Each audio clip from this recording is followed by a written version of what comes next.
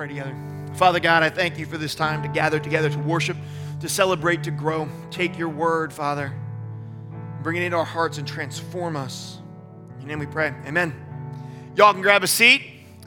Hi there, New Life. My name is Mark. I am the discipleship pastor. Thank you, Crip. I am the discipleship pastor here at New Life, and we're so excited that you're here to join us. I'm excited because this is the first time I have preached through March with more people in the room other than Pastor Chris and the band. So I'm pumped because y'all are here with me. That's awesome. And so thank you for coming here this morning. Yeah, you can clap for that. That's great. And I'm exceedingly excited that you're worshiping with us online. It's great this weekend to be with people physically. It's also really, really awesome to be with our New Life family online as well. And if you want to follow along with us today, there is a really easy way to do that. If on your phone you have something called the YouVersion app or the Bible app, if you open it up, in the bottom there are three little lines in the bottom right-hand corner. If you hit that and you hit events, our event will come up, especially if you're in the room. If not, you can look for New Life Christian Ministries. You can follow along with our outline and our scripture references right there and follow along with us. I'm so glad to be back in person with many of you, but I will be honest, coming back to church has been a bit challenging. If you haven't noticed recently, everyone seems to have an opinion. Anybody notice that? Anybody? Yeah, a lot of people have opinions right now. And coming back to church has been a wee bit challenging. It has just been hard. But during this whole season, we have learned a lot of things and we've grown a lot. One of the things that we have learned is that the online venue is a phenomenal place for God's kingdom to grow. It's been more successful and more awesome than we ever expected. We have reached more people over the past couple of months through our online worship venues than we ever thought that we would, and people that we would never have the opportunity to reach through our physical worship location, and that has been incredible. Another thing that we have noticed is that we've had to get creative with new problems, and we've had to rely on Jesus more over the past 4 months, especially for weekend worship, than we have ever had to rely on Jesus in the past 19 years. And by the way, when you rely on Jesus more, it is a good thing. And when you have to get creative to solve new problems, it's a good thing too. It's challenged our staff and given us a chance to grow. For many of us who are younger staff members, it's been our first time navigating a difficult cultural season while being part of the leadership of a church. And we've had a great opportunity to grow through that. It has been a challenging, but also a really engaging season.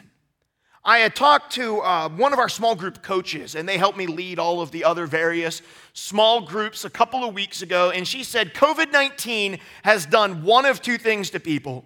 Either they've gotten a new workout routine and they've lost 10 pounds, or they've gained 15. And I'm like more, not quite 15, okay, but like I'm more on the gain, definitely not a new workout routine. And then she said, it's the same spiritually. For some people, they've engaged with this season and they found ways to be a blessing and a light in the darkness for Jesus to people, and they've grown rapidly in their spiritual lives. And for others, some of us have put on about 15 pounds of spiritual dead weight in the form of bad habits, returning sins, and broken relationships. And I'm certainly not exempt for that. One of the things that COVID has showed me is that I'm in desperate need of a solid routine in order to stay spiritually fit. In fact, I'm humbled by how easy it was for me to fall out of the rhythms of spiritual development and spiritual discipline during this season. But if you need spiritual boot camp, and I think some of us do in order to get fit, to get back on the front lines of God's kingdom work, this series is great for that.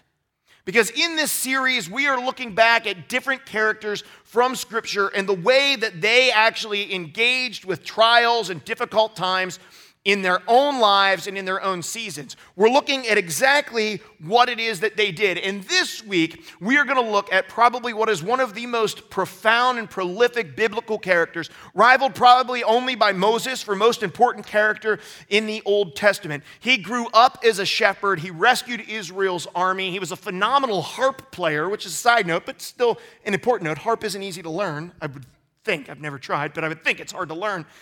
He also led Israel's armies in battle. He became king. He lived as an exile. He messed up royally. And most importantly, he's described as a man after God's own heart.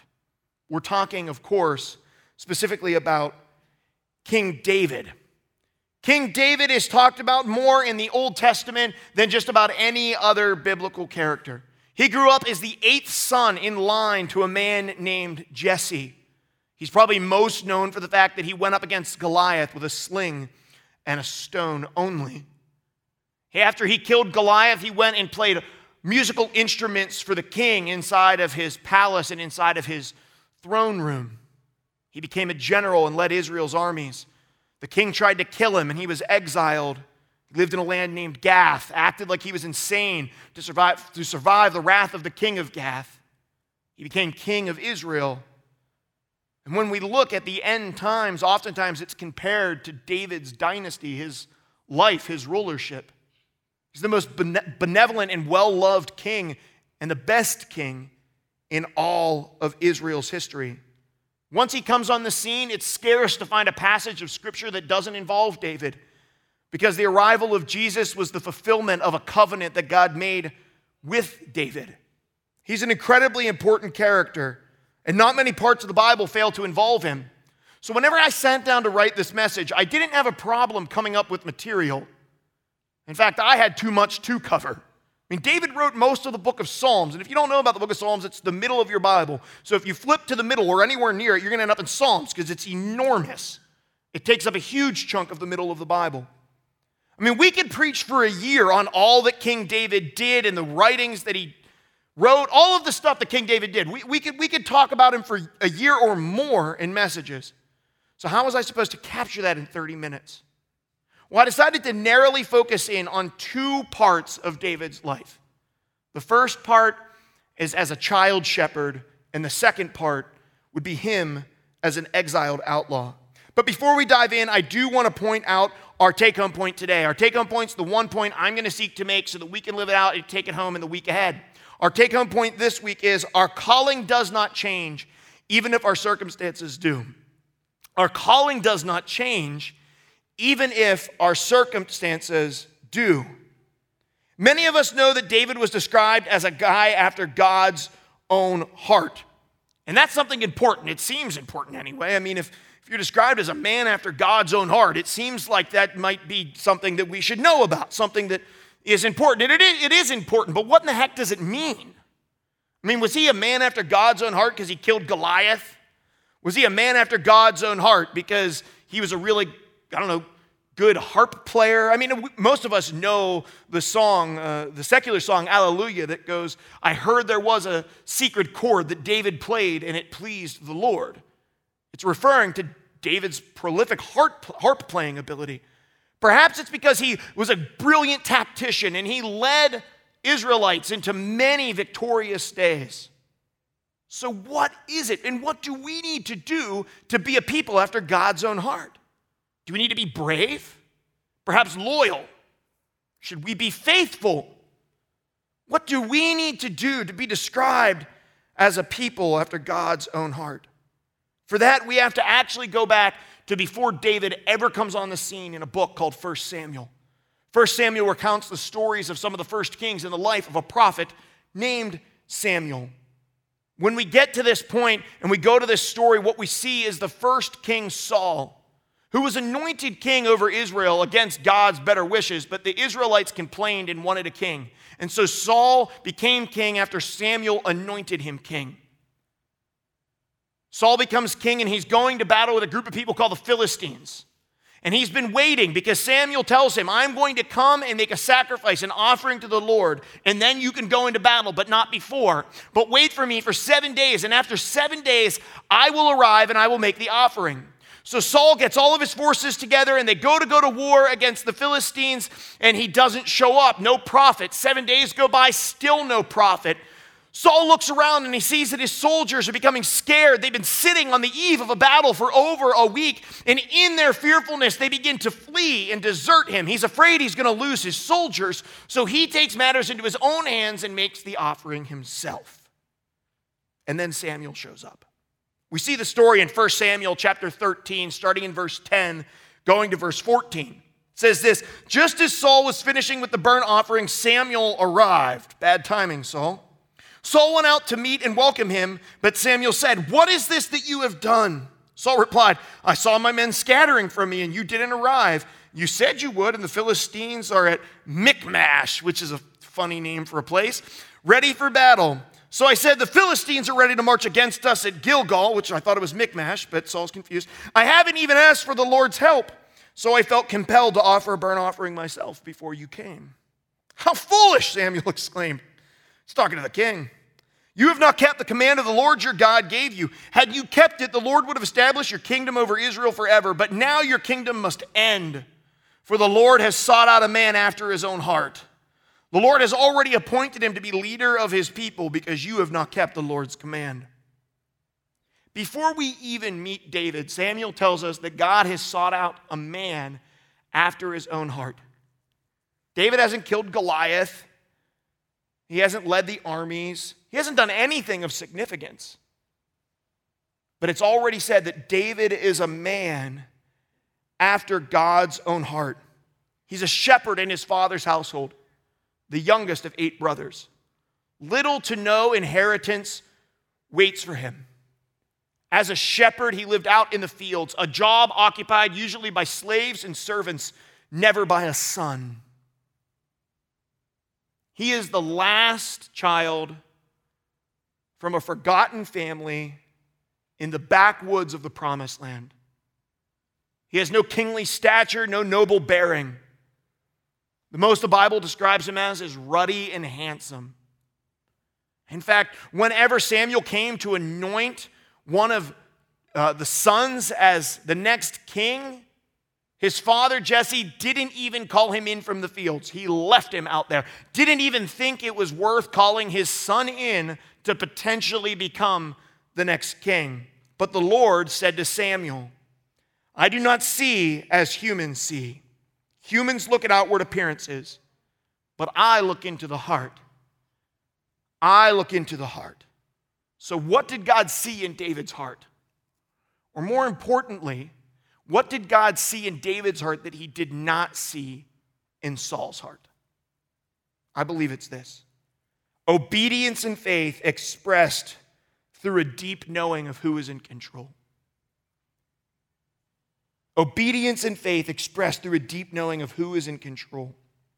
When we know who's in control, it changes the way that we live and eventually characterizes our entire life. Saul faced a Philistine army. When he looked out at his men, they were disheartened and they were frightened, and that would scare any one of us. They had begun deserting him, and they had begun fleeing. And if Saul is in control, then Saul needs to take care of this problem. If Saul is in control, he needs an army to defeat the mighty army of the Philistines. If Saul is in control, he needs men who are emboldened and who are ready for battle, not men who are afraid. If Saul is in control, he can't afford to wait any longer for some prophet to show up and make an offering that he, the king, could just make for himself. If Saul is in control. But if in the story God is in control, well, if God is in control, then there's no army needed. Because God can call down fire from heaven. He can destroy stone walls with the blast of a trumpet. If God is in control, no men are needed. Because God defeated the Egyptian army when the Israelite had no fighting men. If God is in control, then morale and numbers matter not. Because God defeated a vast army with a few men carrying pots, trumpets, and a battle cry. If God is in control, Saul can do nothing but wait for the prophet. But Saul forgot who was in control. Do you see what happens when we know who's in control? When we know God is in control, we don't worry about what we'll eat because God feeds the birds. We don't worry about what we'll wear because God clothes the lilies of the field. When we know who's in control, we need to only worry about one thing, and that is obeying him. When we know who's in control, we need to only obey. Saul forgot who was in control, and if he had remembered, it may have turned out completely differently. So why was David a man after God's own heart? Because he remembered who was in control, and that belief was displayed in obedience and faith. He remembered who was in control, and that belief was displayed through obedience and faith. David displayed that obedience and faith probably in one place more than any other, and that's when he was in exile. David had served King Saul faithfully. He had led the men to many battles. He was the grandest general. They sang songs about him and praised David for the victories that he brought to the nation of Israel. He was a rising star, so much so that Saul became intimidated by him, his fame, his power, his influence. Saul had known he had been anointed to be the next king, but he didn't want that. So he tried to kill David more than once. He flung a spear at him and tried to pin him to the wall, and David fled into the wilderness with a small group of mercenaries, some men that were loyal to him. Most of them the Bible describes them being a bit crazy. I mean, if you look at his mighty men later on, they were nuts. He escaped into the wilderness of Judea, south of Jerusalem, to a place called En-Gedi, what they called crags of the wild goats, because oftentimes family of wild goats would go and live there. When I was in Israel, I went to En-Gedi. All around, in every area that you can see, all there is a barren wasteland of red dirt and rock. That's it. And then in this ravine, this crevice that comes down out of the hillside, you stand down below and look at it up above you, is this spring, and it's the only green life anywhere around. This crag that comes down through the hillside, surrounded by nothing but barren wasteland, life springs forth, and amongst it a network of small caves. And in En-Gedi, David and his men went and sought refuge. Saul gathered his army and went to find them. When he heard about where they were, they marched to En-Gedi to kill David and his men. We pick the story up in 1 Samuel chapter 24. At the place where the road passes some sheepfolds, Saul went into the cave to relieve himself. Poop. That's what it is. I mean, come on. But as it happened, David and his men were hiding further back in that very cave. Wouldn't that be embarrassing? You're like trying to poop in nature, and there's a whole group of people watching you, and you don't know it. That's most people's nightmare alone right there. They said, "Now's your opportunity," David's men whispered to him. "Today the Lord is telling you, I will certainly put your enemy into your power to do with as you wish." So David crept forward and cut off a piece from the hem of Saul's robe. But then David's conscience began bothering him because he had cut Saul's robe. He said to his men, "The Lord forbid that I should do this to my lord the king. I shouldn't attack the Lord's anointed one, for the Lord himself has chosen him." So David restrained his men and did not let them kill Saul. After Saul had left the cave and gone on his way, David came out and shouted after him, "My lord the king!" And when Saul looked around, David bowed low before him. When he shouted to Saul, "Why do you listen to the people who say I am trying to harm you? This very day you can see with your own eyes it isn't true. For the Lord placed you at my mercy back there in the cave.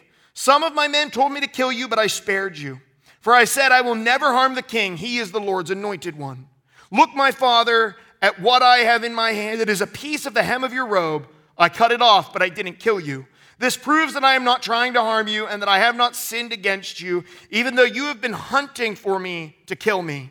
May the Lord judge between us. Perhaps the Lord will punish you for what you are trying to do to me, but I will never harm you." As that old proverb says, from evil people come evil deeds. So you can be sure I will never harm you. Who is the king of Israel trying to catch anyway? Should he spend his time chasing one who is as worthless as a dead dog or a single flea? May the Lord therefore judge which is right and punish the guilty one. He is my advocate, and he will rescue me from your power. When David had finished speaking, Saul called back, "Is that really you, my son David?" Then he began to cry, and he said to David, "You are a better man than I am. For you have repaid me good for evil. Yes, you have been amazingly kind to me today. For when the Lord put me in a place where you could have killed me, you didn't do it. Who else would let his enemy get away when he had him in his power? May the Lord reward you well for your kindness that you have shown me today." David had Saul as good as dead. That was it. Saul came creeping up to a cave to relieve himself away from his men. And it just happened to be the cave that David and his men were in. It only was one stroke of his sword, and David could end everything. God had delivered Saul on a silver platter at the mouth of the cave. He could have ended the exile. He didn't have to live in a cave anymore. He could have brought his men back to their families, lived in Jerusalem. He had been anointed to be king. He was one stroke away from being the king of Jerusalem, the ruler of Israel, a city and a nation that loved him. And some may have seen it, and his men saw it as an act of providence from God himself. Look, Saul is at your mercy. You could do with him as you wish. But David didn't see it as an opportunity. He saw it as a test. He was asking this: did David believe God was in control, or did David see the opportunity to take control himself? Did David really believe that God was in control, or did David see an opportunity to take control himself? If David is the one who's in control, then killing Saul is a no-brainer. You run him through, you return with the army who's already loyal to you. But if God is in control, then killing Saul could be a complete and total disaster. Like David, Saul had also been anointed to be king and ruler over Israel. And David knew that he was to one day rule Israel, but he knew it was not by raising his hand against the Lord's anointed. He would one day be the ruler as God had said, but it wouldn't be with the king's blood staining his hands, because David knew who was in control. And then he went out to the mouth of the cave and he shouted out to Saul. And at that moment, Saul could have grabbed his soldiers, marched up to En-Gedi, it's not that far away, and slaughtered them in the caves. There's not many places to go. It's not this intense network of caves. It's just cave here, cave here. They're not connected. But here's the thing. Although that could have happened, David knew this. David was more concerned with glorifying God than his own desires and his own rights. David was more concerned with glorifying God than he was with his own desires or his own rights. Once again, David knew who was in control, and he lived that out through obedience and faith. So what do we learn from David's epic tales of faithfulness, trusting God, obedience? We learn this: if God is in control, it does not mean we get to do whatever we want. It means we get to do whatever he wants. If God is in control, it doesn't mean we get to do whatever we want. It means we get to do whatever he wants. Although COVID-19 has changed our lives, and it's likely going to continue to change our lives in the weeks and the months ahead, it doesn't change our calling as followers of Jesus. Because our calling as followers of Jesus do not change simply because our circumstances do. God still calls us to be a people who will first seek to glorify and to obey him. The question isn't if we're wrong. The question is not if what's happening is fair. It's not if it's constitutional. It's not if it's convenient. It's not if we like it. That isn't the question. The question is always and will always be, as followers of Jesus, is how do I glorify and obey God in this circumstance? And trust me, I haven't done this well. I hate basically everything about the past couple months. I mean, I got more time with my kids. I don't want to wear the mask. When you burp in it, you have to breathe your own burp. It's the worst. I've been saying that since day one. The worst thing about masks is burping into it. It's awful. Especially if you have burps like mine. It'll make you fall over. I don't want to wear the mask. I don't like being told what to do. There's been times over the past 4 months I was told what to do so much that I rebelled and intentionally did what I was told not to do simply because I didn't want to do it. There's been times over the past couple months that it's been terrifying to be the father of 2 little girls. There's been times where I've been more concerned with the America I was leaving my children than I've been concerned with the legacy of faith that I was leaving them. There's been times where I've been more concerned with my rights than I have been with my neighbor's eternal destination. I get it. You can ask my wife. Since like January, I've been saying this thing is a hoax to disrupt the economy. I don't like it. I get it. But then I realized something. It doesn't matter what I believe. If God is in control, oops, that's not the right line. If God is in control, it doesn't matter what I think or believe on these issues. It only matters if I obey and glorify Him. If God is in control, it really doesn't matter what I, Mark, lives in Saxonburg and is 32 years old, my limitless wisdom thinks or believes about the issues. It only matters if I seek to glorify and obey God. More than a few people during this pandemic have said, God is in control. And what they meant was, I can do whatever I want. And it's been difficult for me. Because it's not true. In fact, it's a bad mixture of American privilege and bad theology. God being in control doesn't mean that we get to do whatever we want to do. Knowing God is in control means we get to do whatever He wants us to do.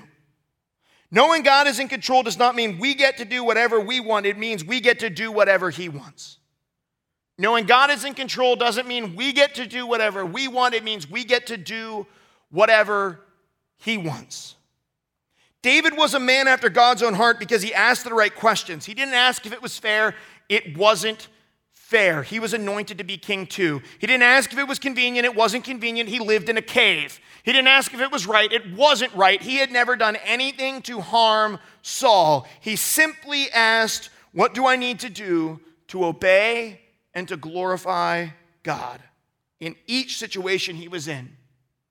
David wasn't always perfect, but one of the things that you can see that characterizes him is he cared more about glorifying, obeying God than anything else. And I believe that this church deeply desires, that the people of this church and this congregation, this family, want to be a people after God's own heart. And that's really what our next step is this week. Our next step this week is I will seek God's heart this week because I know He is in control. I will seek God's heart this week because I know He is in control. When we try to control everything, it messes things up bad. I don't know about you, but I've tried to control a lot of things. And a good bit of that has come about asking the wrong questions. So my one practical thing for this week for you is to start asking different questions. Instead of asking if it's constitutional, if it's fair, or if it's convenient, when we're faced with a situation, ask instead, what will demonstrate my obedience to God and what will glorify Him? What will demonstrate my obedience to God and what will glorify Him? If we want to truly seek to have a heart after God's own heart, we can't do that without first knowing Him. The Bible actually says that we are enemies of God. And we can't draw close to Him and have His heart and at the same time be His enemies. But you can change that. God says those who put their faith in His Son, Jesus Christ, His death and resurrection, move from being enemies to being children, from enemies to friends. They become adopted into an eternal family, going from eternal separation from their Creator to eternal peace with Him. And putting your faith in Jesus is as easy as A, B, C. A is to admitting that you're a sinner. B is to believe that Jesus is your Savior and your Lord. Savior meaning He saves you from sin and death. Lord meaning your owner. It's to believe that He died on the cross and that He rose again, and He did so for you because He loves you. And C is confess. Yes, we're confessing that we're sinners, but we're also confessing Jesus as Savior and as Lord. And we're going to sing a song in a moment, and after that I'm going to pray, and we're going to go over this again. But it's going to give you a chance to really think about putting your faith and your life in the hands of Jesus Christ. About stepping into that family so that you can have a life that truly seeks after the heart of God as well.